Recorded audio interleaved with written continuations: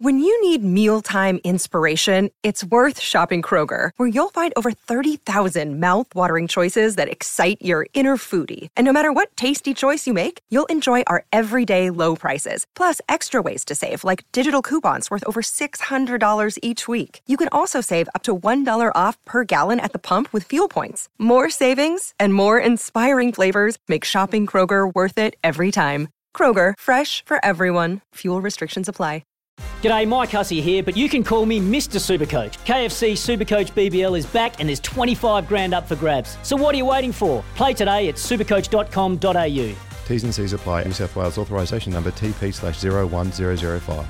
Welcome back to the Jack and Flash show here, and as always you can give us a call on 1342 1533 or send us a text on 0437 552 535. Well, Flash, we kicked our first show off some 3 months ago, and we talked about Tasmania's greatest of all time. It was right off the back of Ariane Titmus's success at the Olympics, and we threw her name up, we threw Ricky Ponting's name up, and I threw this name up as well, a bit of a personal favourite of mine, just due to the fact that I like my road cycling.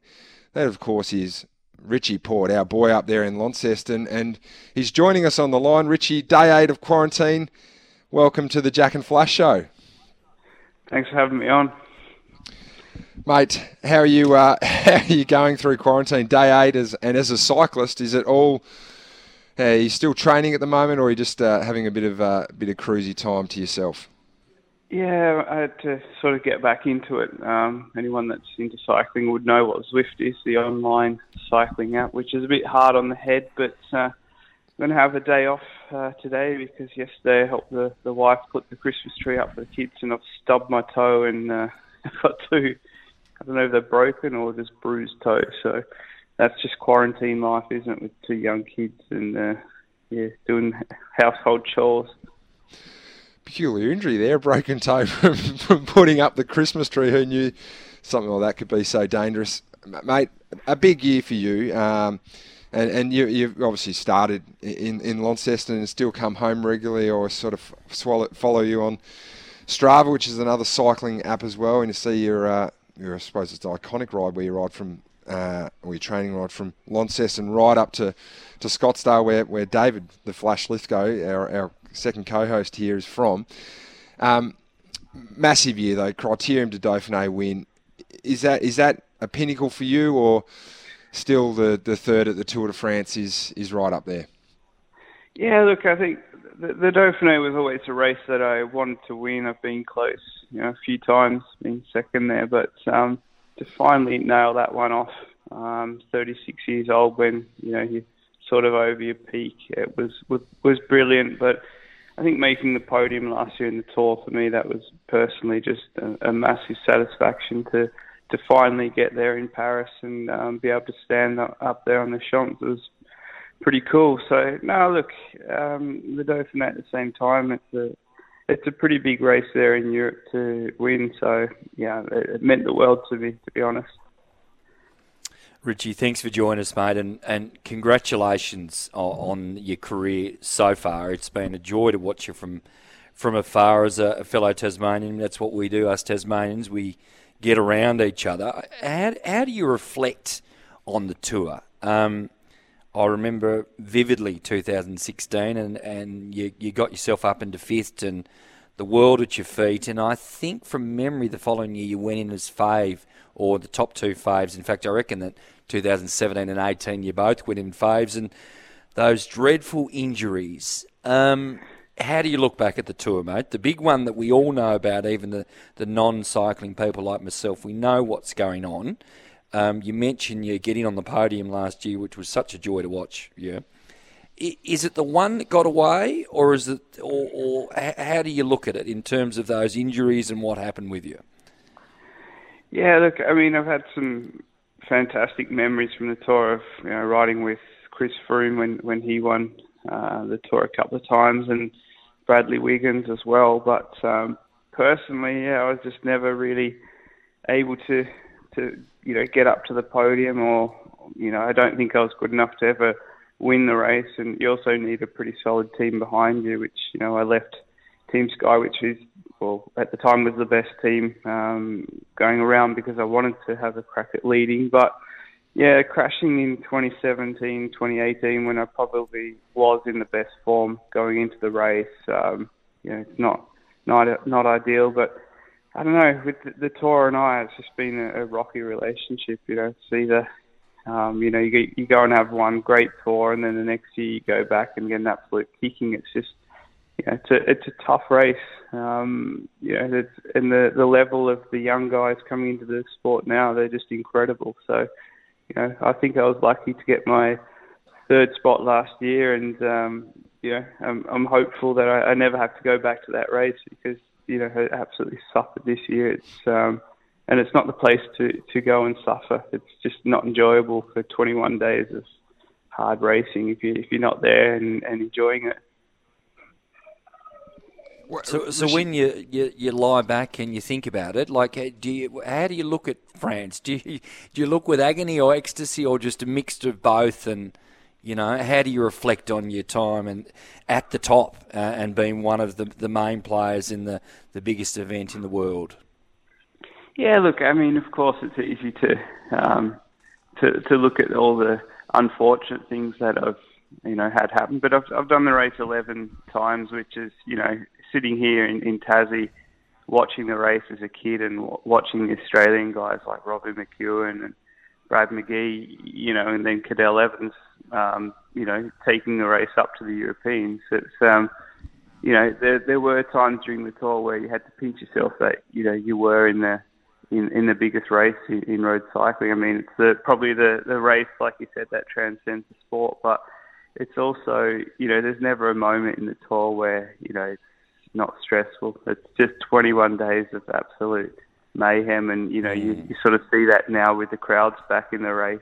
Last year was quite nice with COVID because they didn't have the spectators there running along beside us or getting in the way. And then this year, some of the crashes that happened, it's just things have to change a little bit in that perspective, I guess. It's just a little bit more dangerous than what it used to be, but. It's a race I think I'd always enjoy kicking back in and watching on the couch when I do retire. The Olympics, Richie, was the other big thing that happened this year, obviously postponed from 2020, and you went over there and competed in Japan. What's the reflections on the campaign there? And you mentioned retirement just then. Is there any chance that we could see you at Paris 2024? Absolutely not. I think this will be my last. Next year will be my last season. It's I guess with two kids about to start school, and my wife's English, I'm Australian, so we have to make a decision of where we come back to. But look, Olympics this year was a bit of a strange one, of course, with the whole COVID situation. But it was cool to be a part of. It was a shame that it had to be like it was, because I think the Tokyo Olympics, anyone that's been to Japan knows how well the Japanese do an event, so it would have been pretty cool. But, I did Rio 2016 as well, so I've had a couple of Olympic experiences, and it's another thing to tell the kids about, isn't it? Like it's, quite privileged to go and represent your country. Well, you mentioned there that one more year and then you make the decision. Is Launceston a viable option for you to come back and live to? Is it something that you want to do, be involved in Australian cycling again? Because you do base yourself out of Monaco. Could you see yourself moving back to Lonnie and being a part of Australian cycling from a coaching aspect, or even just from an advisor's role? Yeah, look, I mean, Tassie's definitely the number one option, for the kids. I think that's the thing, isn't it, with Tassie, is you have to move out to realise just how good it is. And, we love coming back here with the kids, and, it's quite the privileged lifestyle, really. There's, not so many people around, and it's just nice and quiet compared to Europe. And, that's one thing that COVID's really shown, is that Europe, it's just so congested and hard to live. But me with cycling, I'm not sure I really, I think once I'm done, I'll be happy to step out of it, and just ride my bike on a Sunday morning and have a coffee. That's probably my involvement with the sport, what it will be. I've really enjoyed it, but I think it becomes a job at the end of the day, doesn't it? A bit of a chore. So it'd be nice to step away and just live a normal life, hopefully in Tassie. Richie, perhaps a slightly unusual question for you. I've always wondered with cyclists, how do you make your brass? Like, how do you survive? Do you rely on do you rely on the sponsorship, or do you rely on winning? Just quick, can you briefly sum that up for me? What's the? No, how do you stay afloat? I guess it's like footy. It's sponsors. That's what where the money is. It's your contracts all from.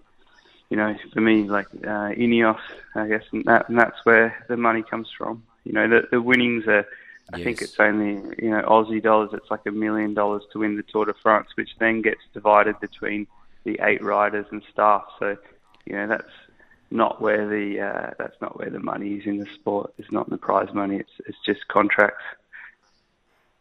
If you got some advice for Jack, he's got the big ride coming up, of course, the ride for Ryan. I've got to commend my mate here. He's done an unbelievable job.